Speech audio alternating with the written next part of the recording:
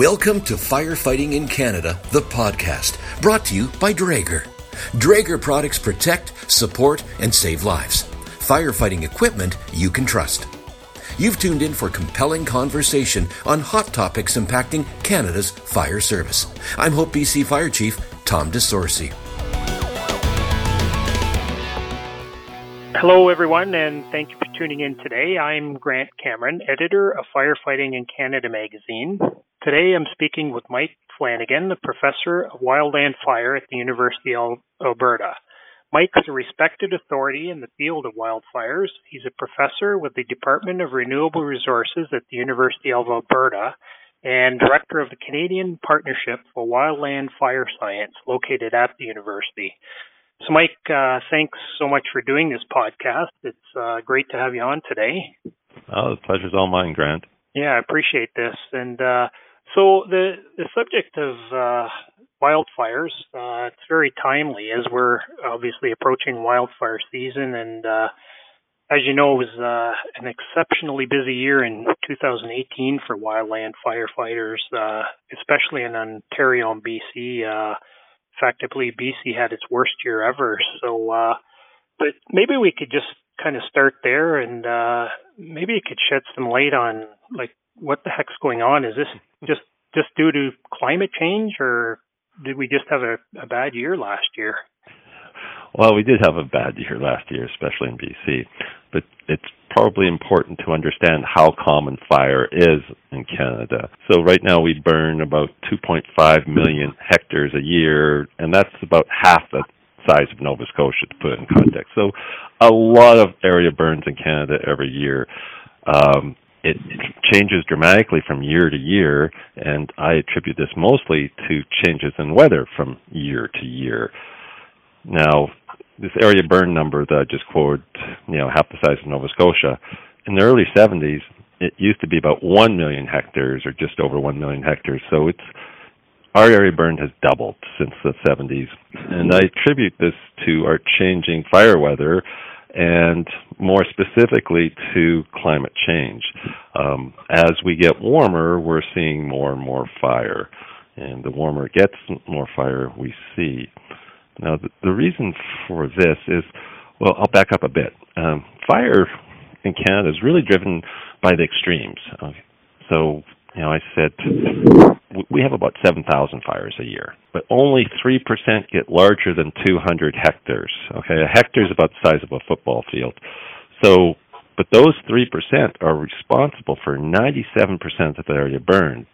So a relatively small number of fires are big and cause all the impact on the landscape. And this is not just common to Canada, Western United States. 1% of the fires burn, 99% of the area burned. And these typically happen during a relatively small number of extreme fire weather days. As you might tell, I'm very biased to fire weather being the critical factor in fire. There are actually 3 ingredients for wildland fire. First, you need fuel, so trees, shrubs, grass, needles, leaves on the forest floor, how much you have, how dry it is, these are all important characteristics of the fuel. Second, you need ignition. In Canada, it's either people or lightning. In Canada, it's about 60% are caused by people and 40% by lightning.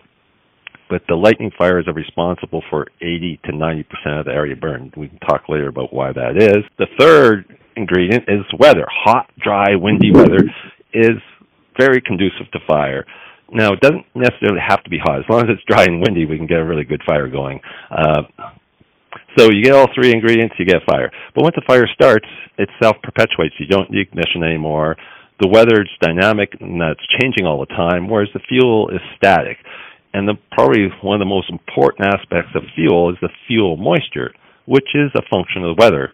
And also one of the ignition agents, lightning, is also a function of the weather. So I see this as a weather-driven system. You'll find other people who believe otherwise, but in my world, weather is a key factor here. You had mentioned that I believe the jet stream, normally it's like a vast river, but it's getting more like a lazy stream. And this changing things, or? Yeah, it actually is. And so that jet stream really dictates where high-pressure systems go, where low-pressure systems go. It dictates our day-to-day weather. And fire scientists have known for many decades that what we call a ridging situation, sometimes called a blocking situation, omega block, is very conducive to fire because it's a dome of warm, dry air that sits over a region, and it dries out the fuels. It sits there for 7 to 10 days or longer, so the fuels are all dry and receptive, and it's very conducive to fire. Is this caused by like the lazy jet stream, or more eddies and pools in the jet stream? Well, the jet stream is changing and it's becoming more stagnant, so we're getting more of these ridging, blocking situations over a longer period of time, and they're more intense. Like your listeners may have heard about the crazy weather in England and the UK in February with temperatures in the 20s Celsius. They've never seen temperatures at 20 Celsius, and their records go back to 1650, over getting close to 400 years. And we saw temperatures in the territories recently above 20 degrees C in March, and they've never seen temperatures. So this is consistent with this crazy pattern. So we expect more ridging, longer lasting ridging with this lazy jet stream because it stalls. And instead of being a fast flowing river, it's a lazy river with eddies and whirlpools and just stagnates. And so where the ridges are, air is sinking and warming and drying. It's kind of like the opposite of your grade 3 water cycle, where the lows and troughs are. Air is rising, cooling, condensing, forming clouds, and then rain. So if this pattern's locked, the dry areas get drier and the wet areas get wetter. So where the rain is, you get flooding, and where the ridges are, you get droughts and fire. Very interesting. So all this causes the perfect conditions for wildfires, I gather, like hotter, drier conditions, more lightning strikes. So, yeah, especially over mountainous terrains like BC. And so the last two summers, 2017, 2018, over 4% of the forested area of BC burned. And but that means there's still 96% of the forest left to burn. Now, mountain pine beetle killed stands may be playing a role in the bad fire seasons in BC. Will we have a third bad fire season? I don't know. It really depends on the day-to-day weather. But there is some recent research that suggests that this ridging blocking pattern is anchored over the west coast of North America, from California, and we've heard about the catastrophic, disastrous fires in California and BC, and so it may return again this summer. It's quite possible because the way the ice is melting in the Arctic is anchoring that ridge along this west coast of North America. But we don't know until the fire season's here and the actual data. If we get hot, dry, windy weather, if we get these blocking ridges again, yes, it could be bad. So the ridge may be in Ontario this year. It could be in Manitoba. It's a little early to say. It could be a colder, wetter year too, and be a quiet year. So, but overall, with a warmer climate, we expect more fire. And there's three reasons for this. First is the warmer it is, the longer our fire season is. I'm in Alberta. Our fire season officially used to start April 1st. Now it starts March 1st because most years our fire season is starting earlier. Not every year. This year I expect we're off to a quick start because we've got temperatures, near and above 20 Celsius, and the snow is gone or just about gone in many places. Be ripe for fire. Yeah, they're a month earlier starting the fire season, I gather. Yep, and this is the official start that the government of Alberta, who's responsible for fire management in the province, did a few years ago because of earlier fire seasons. So the second is the warmer it gets, the more lightning we have, and the more lightning we have, everything else being equal, the more fire we'll have. And I mentioned earlier that most of the area burns is due to lightning. That's because lightning does occur in areas where fires are not fought and they're just allowed to grow, or they're monitored, and if they move towards the community, then they're only action then. Also, lightning-caused fires are not detected as quickly as human-caused fires. They're often away from populations, and lightning fires can occur in clusters. And we saw that in BC in 2017, where there was 200 lightning fire starts within 48 hours, and it overwhelmed any fire management agency. You don't have 200 crews or 200 aircraft to attend to every fire, so you're overwhelmed, and some fires get to grow large because you cannot fight them. Yeah, just on that subject of lightning strikes, I've seen studies. I think it was Natural Resources Canada. Lightning strikes cause nearly half of all wildland fires in Canada, and so with the weather change patterns, lightning's a big problem then, eh? It can be a big problem, yes. And so work done suggests that for every degree warming, we get about 10 to 12% increase in lightning. So more lightning means more fires. And the third reason, so we've got longer fire seasons, we got more lightning, and it looks like we're going to get drier fuels. And so let me explain here. As the atmosphere warms, it's more efficient at sucking moisture out of the fuel. So it makes things drier, unless we get more precipitation to compensate for this drying effect. And models of the future, not perfect, but they suggest that we're going to warm, a number of degrees, but we're not going to see much change in precipitation. And if this is true, it means our fuels will be drier. And dry fuels are really important because it determines A, if a fire will start, B, if a fire will spread, and C, how intense that fire will be. Or fuel that's available because it's dry means it's more intense. And the more intense the fire is, the more difficult to impossible it is to put out for fire management. So these are all important considerations. So that's why, and I've done work, colleagues, in the United States and across Canada have done work showing that the warmer we get, the more fire we expect. Now, some people expect a doubling of area burned. We've already seen a doubling, another doubling, but other people suggest it may increase by 4 or 5 or 6 or 7 times what we see now. Now, people go, whoa. The forest will disappear if we get that much fire. And they're probably right. But what replaces the forest? Grass, shrubs. Grass can burn every year. So fire is not going to go away. As long as we got those 3 ingredients, fuel, ignition, and weather, and we'll always have those, it seems, then we're always going to have fire, whether it's forest or no forest. The research is it generally showing that wildfire intensity has increased in recent years? And so this is an area of investigation. Anecdotally, you hear, firefighters who've been, fighting fires for 30 or 40 years. I've never seen anything like this in their history. And, and I tend to believe them. I haven't got the hard scientific evidence to back it up, and this is something that we're looking at. We've done some work looking into the future using these models of the future weather, and they suggest that fires will get more intense. Whether they already have, what I hear from my firefighters, I just can't prove it scientifically yet, but we're looking into it to do the calculations. But I believe they're correct because things are getting drier, and we're seeing more extreme weather, so we're seeing more extreme fire behavior, higher intensities. Burning through the night, like it used to be that night would come, the fire would die down, and then you'd just, prepare for the next day. Now sometimes fires burn through the night. And the Keno Mountain Fire in Waterton's an example of that. It roared through the night.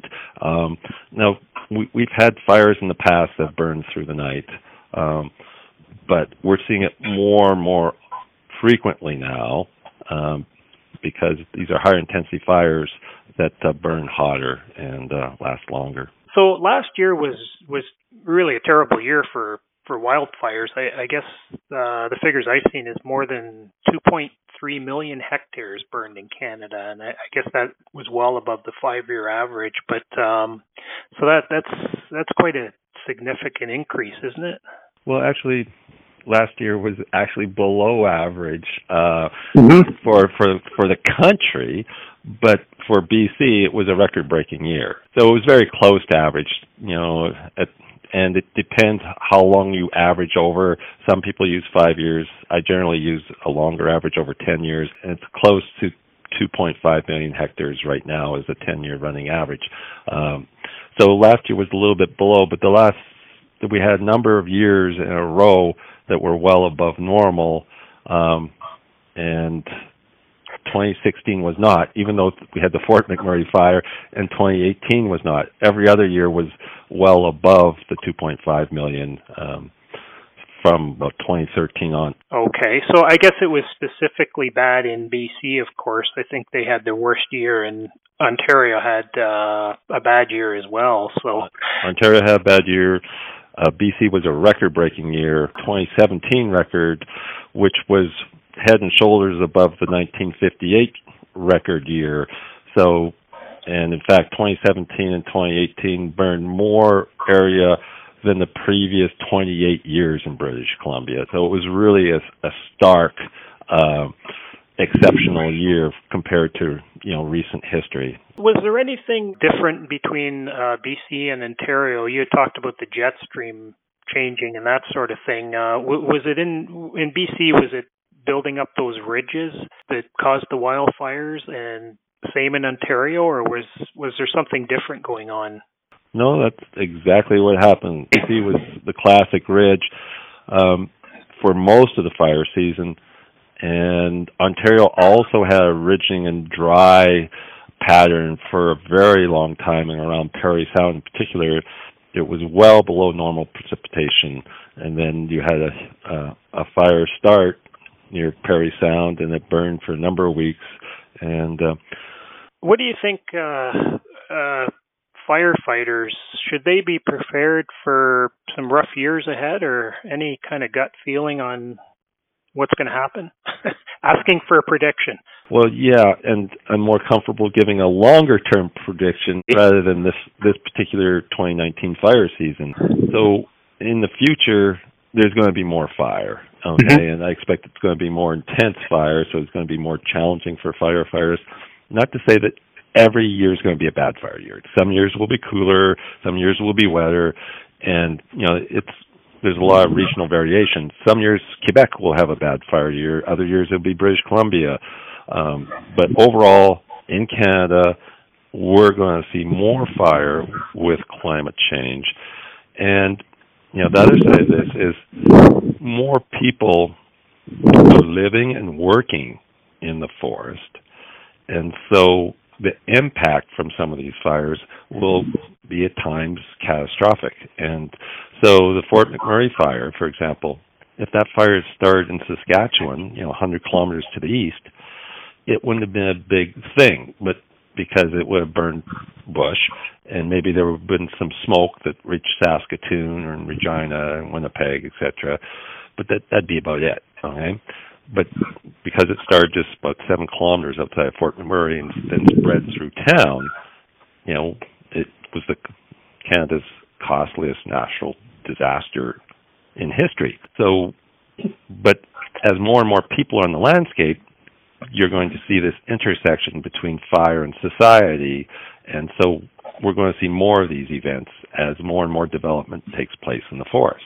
And so you've got more fire on the landscape, and you got more people on the landscape, so they're going to bump into each other more frequently. The issue got a lot of attention last year because of the smoke as well, just kind of drifting over populated areas, so it kind of got a lot more attention from that. The more we find out about it, the more we find out how bad it is for our health.